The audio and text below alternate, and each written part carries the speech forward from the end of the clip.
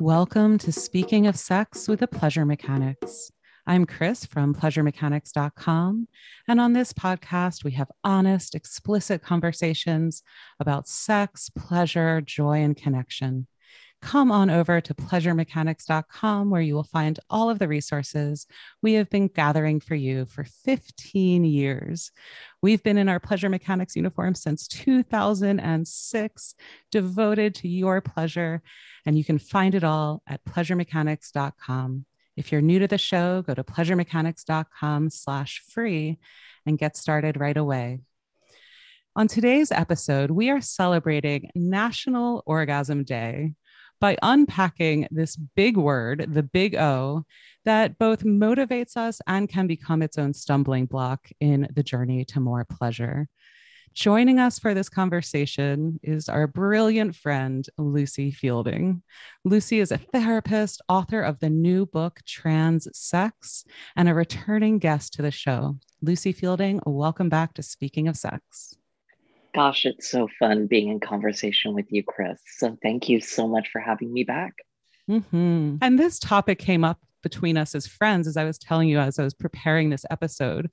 And you immediately said, God, I'd love to have that conversation with you. Talk to me about your relationship to this word orgasm and what you think needs to be unpacked here. Well, I think we focus so much on the big O, on orgasm or the little death. And in doing so, I think what I often see is this kind of like almost obsession with achieving this, getting to orgasm. And it's almost like sometimes, especially like in a clinical setting, when, I'm working with somebody who's like, I would love to feel an orgasm. I've never experienced one. Getting them to kind of move off of it and be like, like, what about everything that's leading up to it? Like, are you having a good time? How are you feeling in your body? Are you present to yourself, to the experience, to your partner? And, it's like, forget about the orgasm. I know that that's your goal and you may get there, but think about how this experience is so much more than that. And I also think that pleasure and the focus on orgasm is a matter of importance to a project of sexual liberation. So, yeah. Mm-hmm. And we want to zoom in on this word orgasm because just like sex stands in our culture for this vast range of ways we can play and engage together, orgasm has become a catch-all term for sexual pleasure and indeed a measure of sexual success. Yeah. So let's first unpack what an orgasm is, and then how do we expand our concept of pleasure and arousal so we actually can all feel way more of that. I want folks to hear this right at the outset, that we're not taking anything away by deprioritizing orgasm. I want to really honor it in the body. It's a really important function for us humans. And yet, orgasm dismay is one of the leading struggles that we get emails about every day. Sex therapists hear from clients. Why? Because it's become this measure of sexual success. So that's our goal with this conversation, is to unpack the word orgasm, reveal what it truly is in the body, and then get us beyond it as a standard of sexual achievement. Yeah. Yeah, totally. I mean, when I think about, orgasm as this measure of success, I think about that cliche term, so baby, was it good for you? And it's like, I mean, that's basically what we're asking when orgasm is the measure of satisfaction. It's just like, yeah, like I want something more. Well, and I wish that in that question, they were actually asking, was it good? How could we make it better? What's really being asked is, did you come? And often, did Yeah, I make you come? And that is exactly. part of the construct here, is we think of orgasm as something we have or don't have, that we give to someone else, that we achieve. And this goes into our whole culture around sex as performance rather than an experience in the body and that we Yes. have together. So notice for yourself, listeners, what your narratives around orgasm are, what your questions are, and how many of them are tied up in a sense of performance rather than experience. Yeah. So I want to first just lay out what an orgasm is, because it's a very specific thing. And in Come As You Are, our dear friend Emily Nagoski writes, orgasm is the sudden, involuntary release of sexual tension. It is not a genital response or a pinnacle of pleasure. And hearing this kind of dissolves so many of our concepts of what an orgasm is. If I diddle your parts in the right way, I'll experience so much pleasure that I'll have this climactic response. And that is not what an orgasm is. Orgasm happens in the brain, and all of our bodies have brains. And during the moment of orgasm, what essentially happens is excitation reaches a critical mass and then cascades into enjoyment. So that pivot moment from excitation to enjoyment is a brain event that can happen in response to any kind of stimulation, physical, intellectual, emotional. And that is a much more expansive understanding of orgasm. Mm-hmm. Definitely. And to get to this idea of, it's not a genital response. I think we so often think we also collapse like orgasm with events like, ejaculation, or volume of ejaculation, or squirting, or things like that are just like they can happen concurrently, but that's not the orgasm. And that's not even a mark of pleasure. And it's so interesting when we break this down by different bodies and socialization, because we hear from so many people with penises socialized as men that they want to learn how to delay ejaculation, stay hard longer. And then we hear from other bodies who want to learn how to ejaculate. And so it's this question of like, what kind of physical events you're experiencing is a great question to unpack. And we have 400 episodes and tons of resources to help you explore all of that. But learning that these events are not concurrent, these are separate processes in the body, frees us up from thinking that we're broken or wrong or haven't hit like that optimal sexual status yet. And that's so much of what the dialogue around orgasm is like, is my pleasure good enough? And good enough for who becomes the question. If it's performative, then it's all about, am I giving you orgasms? Am I having the right kind of orgasms? If it's experiential, we start asking the question of, what does this feel like in my body? What does this feel like after an orgasm? What does it allow for me? And it's a much gentler place to explore. Mm-hmm. Mm-hmm. And I think one of the primary feelings people turn to sex and intimacy for is both the feeling of pleasure, a feeling bathed in physical, emotional, connective pleasure, but also release. And this is where orgasm helps us. It's a really good function in the human body to create an intense moment of release. That doesn't mean climax. And I think we've conflated those two, as climax is the high point of pleasure from which you then cascade down.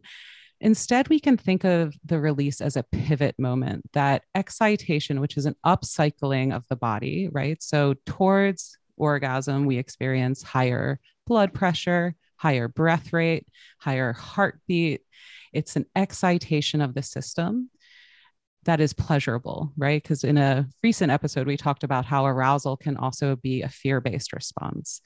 When you feel safe in your body, when you feel safe together, that arousal can feel pleasurable. And then the cascade into enjoyment gives us the opportunity to savor, to be quiet in our bodies. And in today's busy world, this experience is really precious. So again, we don't want to discount it, and we want to allow for it, but we also want to expand the conversation in all of the directions. So let's talk about the fact that orgasm is not always pleasurable, because these things get conflated all the time. Mm-hmm. You can have an orgasm without experiencing any pleasure, and there can be a lot of pleasure without orgasm. Yeah. If you think of it in terms of, these are just like bodily functions that are and sometimes orgasm is there to keep us safe, like in the context um, of sexual violence. It's like, or that just because you're wet or you're hard doesn't mean that you're enjoying yourself. Yeah. Hmm. So pulling these things apart again, because we often talk about, oh, are you aroused, as a Mm-hmm. stand-in for are you hard or are you wet? And again, these physical functions don't Mm-hmm. always correlate. So in your own body, start noticing how you feel when you feel pleasure, how you feel when you feel aroused. Does that Mm-hmm. always match to genital response? How can you feel your pelvic response during pleasure and Mm-hmm. arousal more fully so you can get in touch with those Yeah. cues? But also letting go of this idea that there is a set script that you need to follow in order to be sexually successful. What is Mm-hmm. the measure of success if it's not the biggest, the most explosive, the most powerful orgasms? And by the way, all of our research, we've done 20 some episodes about orgasm. We have curated resources for you at pleasuremechanics.com/orgasm. So this is a huge conversation, and I encourage you to go explore those resources. But stop and think for yourself, what is the measure of your erotic being? Is it how many orgasms you've had that week, or is it how you feel in your body and how fully you can show up for the sex that you're having? One of the best ways to explore your own capacity for pleasure and arousal is during solo sex. And there are so many tools to open up new stimulation. And we talk a lot about sex toys as the physical stimulation, but for psychogenic arousal, stimulation that starts in your beautiful brain, turn to tools like Dipsy Stories. Dipsy offers a library of immersive stories and soundscapes to stimulate your mind and turn you on. Their offerings range from sweet romantic stories to thrilling erotic tales, and you can easily choose from their library or complete a quick survey, and they will curate a playlist just for you. We love Dipsy so much. I use it at my bedtime. We reached out to them to partner with them so we could share this resources with you. For listeners of the show, Dipsy is offering an extended 30-day free trial when you go to dipsystories.com/pleasure. That's dipsystories.com/pleasure. Try it out, notice your own arousal, and see what turns you on. For 30 days free in this immersive experience, visit dipsystories.com/pleasure. Mm-hmm. Lucie, talk to me about some of the things that get in our way of experiencing pleasure and arousal. Like, why do so many people say, well, I really like sex, I get aroused, but I can't quite get to orgasm? Like, there's this sense of feeling stuck often. What is that stuckness rooted in for a lot of folks? Well, I think it's stuck in. I think about that adage, a watch pot never boils. that if you're so focused on the end result, then you're in your head and not in your body. And so, like all the stuff that, all the detritus from your day, all the fear, all of the chores and that are pending, all the things you have to do, all the emails you have to respond to are suddenly, like flooding into your head. And so some of us feel this experience of like a wall just, like seem Mm, to appear out of nowhere between like my, basically with my diaphragm, that it's like it's nothing is going above my chest or my neck, or it's stuck in my neck. Um, mm, and and so like, we're just completely in our heads, and then it becomes frustrating, and we're kind of like looking at our partners and we're thinking like, okay, am I coming fast enough? Am I Are they getting or that bored? Is this okay for them? yeah, totally. Yeah. And again, I'm noticing all of those measures that cause so much distraction and self doubt are really culturally based narratives Mhm. around orgasm and sexual success that we can let go Yeah. of. And we've talked a lot about this with penises and soft penises, with penetration as the measure of sexual engagement. And we need to remind ourselves that science doesn't have all the answers here. And in fact, a lot of their constructs are pretty vague and problematic. There's a whole industry built around this, quote, premature ejaculation idea or erectile dysfunction, right? These are millions and millions of dollars of industry. But what premature means is it just happens before you want it to, right? That is not a medical issue in most cases. It is a measure of your frustration against a projected norm that doesn't need to be the guideline for your sexual experience. So I really want folks to hear that and to get more curious about what their body is communicating, experiencing, feeling. How do we, and we should say, Lucie, you are a specialist in transsexuality. The book that you just released is becoming quickly part of the canon for how we understand a more expansive, non-binary, non-heteronormative approach to sex and pleasure. Can you bring in the experience of trans bodies here and talk to us about the benefits, the challenges, the vulnerability of going off script? Yeah, I think trans sex and queer sex and I would say leather sex as well. So the kind of play, if you want to think about certain forms of kink as sexual that are not necessarily genital based, or chest based, chest tissue based, is that we can be ingenious, and there are so many ways to experience pleasure in the body that have nothing to do necessarily with our chest tissue, our nipples, or our genitals, because our nerve endings are everywhere. I mean, it's like our hands our hands, our lips, and our genitals have the most nerve endings on our bodies, and as Betty Martin, so rightly observes, in her work on the Wheel of Consent, our hands can be these fabulous means of experiencing pleasure, not just giving pleasure. And, our bodies can be polymorphously perverse in the sense that any part of our body, any activity that we engage in, it has the potential of being an erogenous zone, of being a place and it's about exploring and approaching our bodies from a beginner's mind, from this place of I don't know what this is. I may have played, if I'm just focusing on genital sex, for example, I may have played with a number of penises and vulvas in my time, but I can't just extrapolate from, oh yeah, well, this is a part I recognize, and thus I'm just going to do the same thing over and over and over again and get the same result. I have to engage my partner, my lover, in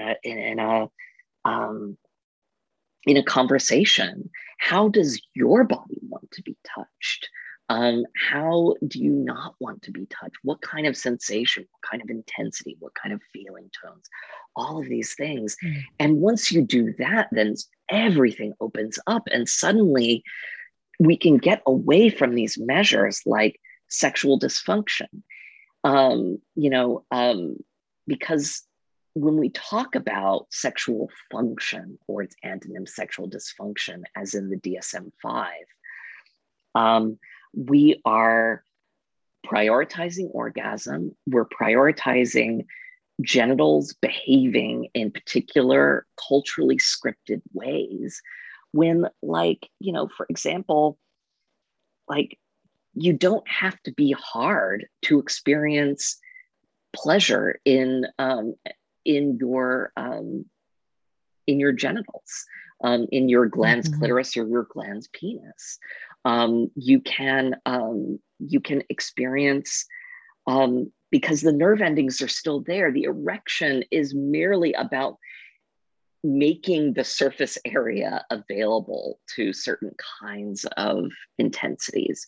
But like you can still like flick the frenulum of a penis and get all sorts of fun results.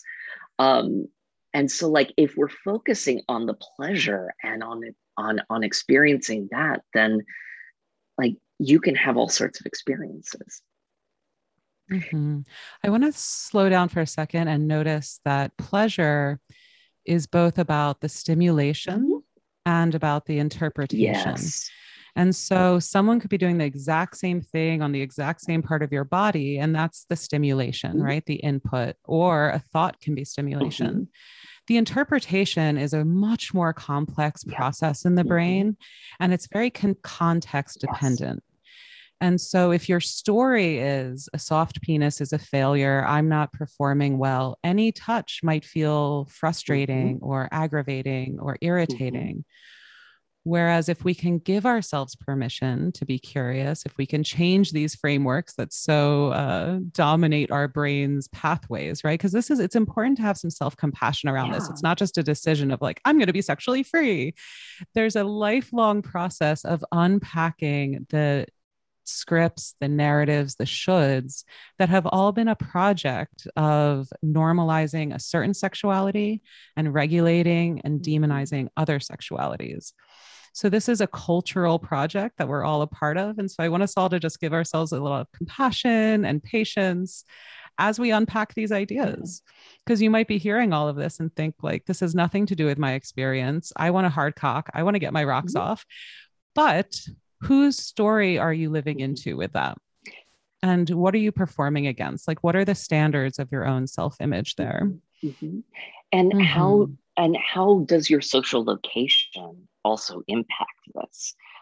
There's a concept called intimate justice that was really discussed by the sex researcher McClelland, and what intimate justice does is that it focuses our attention on how social and political inequities impact our intimate experiences, and that it affects how, so our social location impacts how we imagine and evaluate our erotic lives.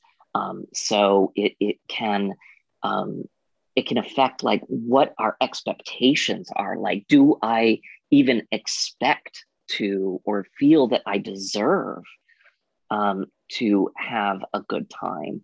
Are my desires or are my pleasures less than or not as important or too much or not enough?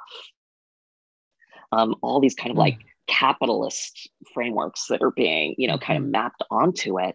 I think about how so many of us, like, depending on, where we come from and what the stories that we have picked up about our bodies, about pleasure, about what sex is and what it's not, what good sex is and what it's not, what being a sexual rock star is, these kind of things. Like, I chuckle at the sexual rock star piece because, it's like, wherever we're like, I'm on a dating app or something and, somebody matches with me and says, oh, you're a sexuality professional, you must be a sexual rock star. I'm like, no, I don't have any special insight other than like, I am extremely adaptable.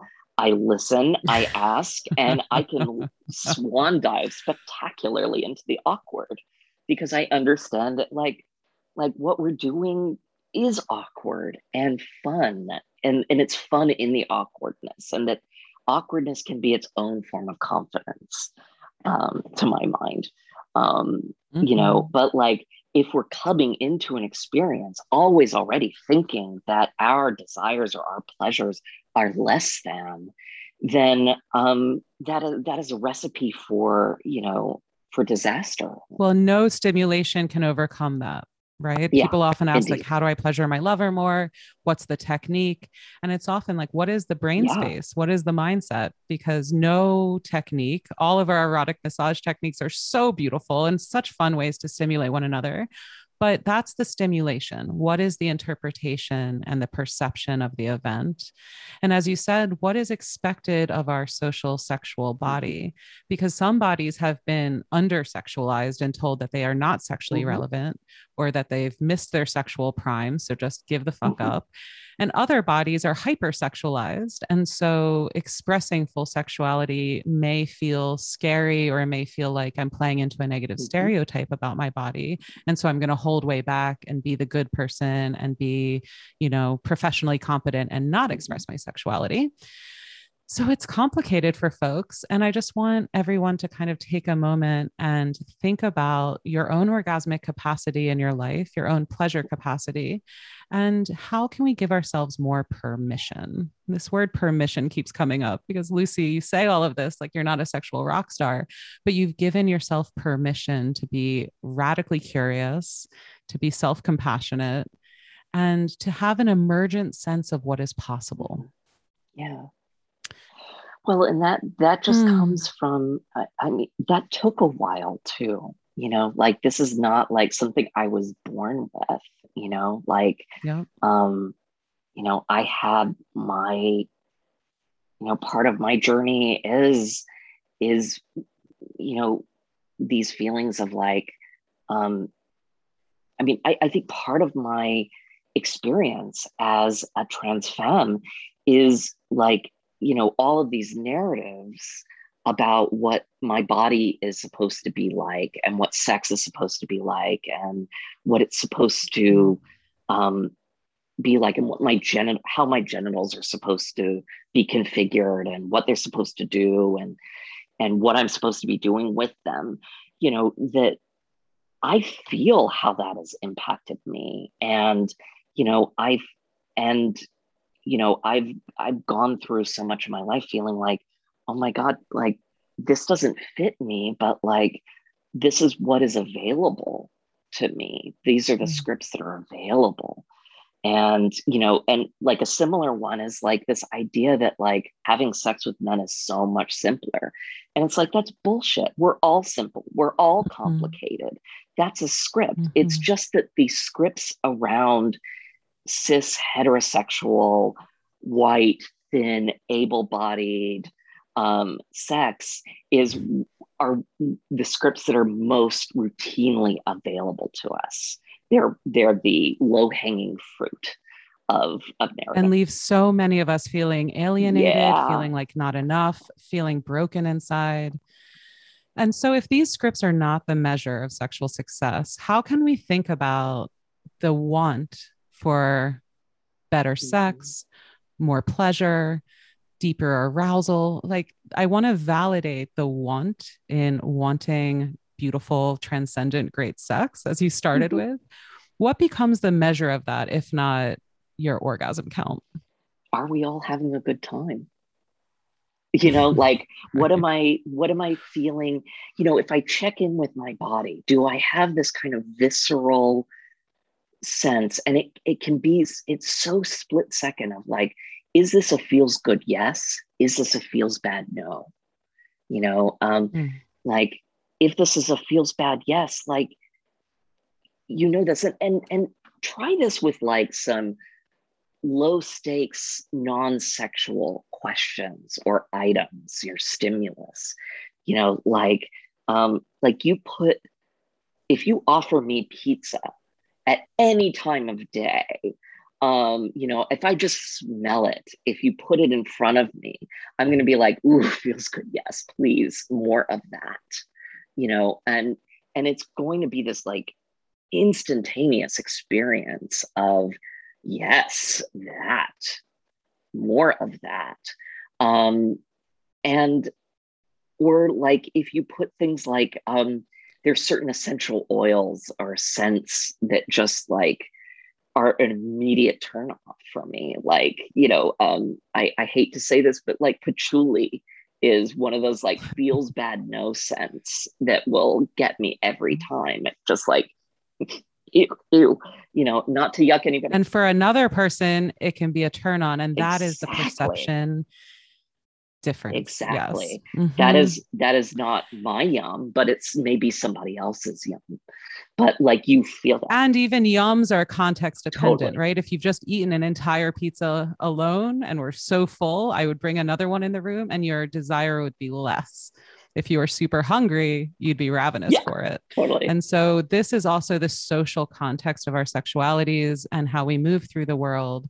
And do we give ourselves permission to feel those yeses, to experience our no's? A lot of this is that quality I talk about of erotic interoception, Mm-hmm. being able to drop in Mm-hmm. and feel how your body feels about Mm-hmm. something. What are you experiencing on the inside? Because so much of sex, we talk about that external stimulation, what's someone doing to you, but it's so much more about how you feel about what is happening. I want to tell a quick story about one of the most extraordinary, surprising orgasms I had that kind of illustrates this point of stimulation, perception, and context. Was I was at a symphony orchestra with a lover, and the whole time through the music, they were stroking my hand. As you said, we were just playing with one another's hands on the seat rest. And they started noticing that it was turning me on. And so they brought a little more focus to it and went to the inner wrist and were teasing me a bit. And then the music came up to this huge crescendo. And I experienced this beautiful full body orgasm with all my clothes on, just from this little wrist stroking. And it was a combination there of stimulation, having this beautiful person pay attention to me with such care, the physical sensations coming into my nerve endings, but also then the context, the music, being in public and having that be a little bit naughty. So we can think about all of these as kind of the symphony orchestra of your pleasure. Like, what is in the room? What is in your head? What is the greater social context? And how can this all add up to arousal? Let's go back and remember that for orgasm, you need an accumulation of arousal. And how much arousal is accumulated in your body then changes the experience, the feeling of that orgasmic release. And so for many people, the question becomes, how do you expand your capacity for arousal? How do you hold the charge? How do you go from a AA battery to, a solar panel? So when we talk to people who struggle with arousal itself, right? Because pleasure is a generalized state of, as you said, a feel good yes. We can feel pleasure with pizza, with a beautiful wind on our back. Arousal is an accumulation of excitement. And a lot of people get stuck in that phase where they can't accumulate enough excitement to have a meaningful release. So, how do we expand our capacity for arousal itself and hold the charge of it more? Well, I think about in terms of, like desire, a lot of us get tripped up with, well, how do I know what I want? And so like kind of sometimes that's about discharging shame. Sometimes that's about kind of dislodging a particular want or need from a gender construct, such as the idea that like or from an activity construct, like the idea that like you can't be a dominant who bottoms. That's bullshit. It's kind of taking that apart, or it can be about like furnishing one another, furnishing yourself with a menu of pleasures of like what is possible, talking through. Like one of the things I love doing with my partners is I will record bedtime stories for them, and usually it's like queer erotic poetry or short stories, and I love doing that because like it's this oral experience that is connecting, that's that allows them to kind of like hear this narrative of pleasure, and like what is really a turn on for them, and what would you make, what might you refine, what might you like to see less of, what might you like to see more of, in that. And so that can be the start of a conversation, and from whence we can spin a fantasy and an experience and create something together that that can feel transcendent, that we're both excited about, that we're all excited about. Mm. Mm-hmm. And this is bringing me to Nagoski's fabulous saying, pleasure is the measure. Yep. So when we ask, like, what is the measure of sexual satisfaction, of how well it's going, how do we return constantly back to this sense of pleasure? And pleasure not only as a physical experience, but as a embodied social connecting experience. Yeah. Mm-hmm. Mm-hmm. Yeah. I think of that. There's that Rumi poem, like this, we've talked about as important to both of us, you know, like that first line, if anyone asks you how the perfect satisfaction of all our sexual wanting will look, lift your face and say, like this. Like this. Yes. And yet, right, there's a lot of people will feel like, nope, that's not my face right now. And I just want to have like a lot of love and compassion for everyone who's feeling limited by the scripts, shut down by them. There's a period of kind of anger and mourning, I think, that we all need to go through when we realize how narrow the sexual experience has become for us because of culture, because of the trauma of everyday life for so many bodies, because of the sense of not feeling safe in this world right now that is so real for so many of us. And so I want to also talk about just creating kind of microcosms of safety and connection within our own bodies, first and foremost, and then with other people, where we give ourselves an allowance and a permission to come home to ourselves, come home to this feeling of safe pleasure, of arousal building, of moving towards a release. And one of the things that's interesting is one of the parts of the brain that lights up during orgasm is the motor error response, which detects a difference between what you expect to happen and what is happening with your body. So it's the part of the brain that kicks in if you're tripping over something on the street and says, whoa there. So that feeling of falling is part of the orgasm response of a cascade into the unknown. And that feeling of falling forward, of the swan dive, as you said, as some languages have called it, the little death.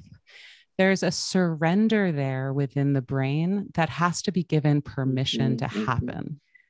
And it is antithetical to the capitalist structures of this world that tell us always to be productive, always be performing, always be in control of ourselves.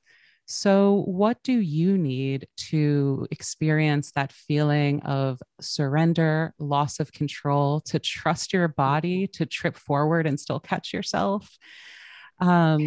That's one area to explore in the orgasmic cycle. And for some of us, safety, a feeling of safety is not an expectation that we routinely have, you know, or that is easy to feel for us. Like, you know, it's not a feeling state that I often experience, and that like a lot of bodies, Black bodies, disabled bodies, a lot of queer bodies, you know, that a feeling of safety is not necessarily, you know, like there. And so like safety can be even sometimes too high a standard. So how can we experience, because that permission, that letting go, that swan dive, you know, I think that happens when we feel held, when we feel held by our bodies, held by the experience, held by any partners that are involved in that experience, where, yeah, we feel like, okay, I can go off into the unknown. I can experience wonder because I know that at the end of the day, I am okay. I might not feel safe, but I am safe. I am held in this experience. And so, like, what do you need to feel held? What do you need to feel seen?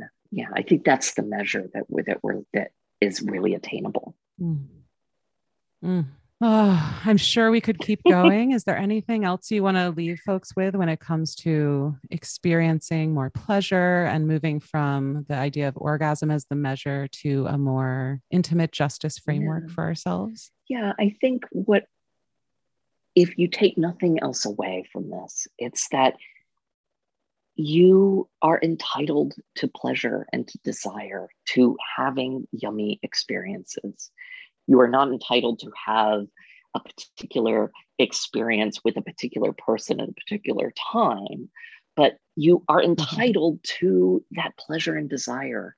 We are, and we can reach for that pleasure.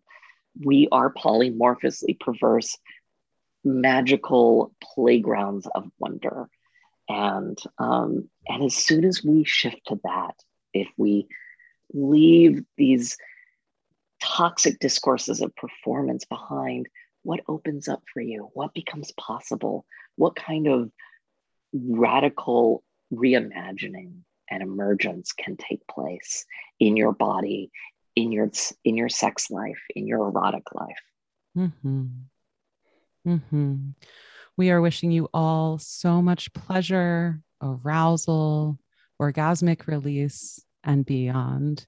And we haven't even really talked about what's beyond orgasm. I really want folks to hear, and maybe this is a whole nother episode, that there is pleasure way beyond orgasm. It is not the pinnacle. And if we use it as the destination, we might miss the whole world of erotic trance, of bliss, of transcendence that lies far beyond orgasm. Mm-hmm. Savor it all. Lucie, thank you so much for joining us on today's episode of Speaking of Sex. Can you tell folks where to find more of your work and your book? Yeah, so my book is Transsex, Clinical Approaches to Transsexualities and Erotic Embodiments. It's out as of May. And as far as finding me, I'm on Instagram at Lucie Fielding. I have a website. I love hearing from folks. And yeah, I just wish you all a wonderfully pleasurable, exciting, curious, wondrous life. Mm-hmm. Mm-hmm. And we will link all of that up in the show notes and go to pleasuremechanics.com/orgasm for all of our curated resources around this topic, and pleasuremechanics.com/free to get started with our free online course. I'm Chris from pleasuremechanics.com, wishing you a lifetime of pleasure. Cheers.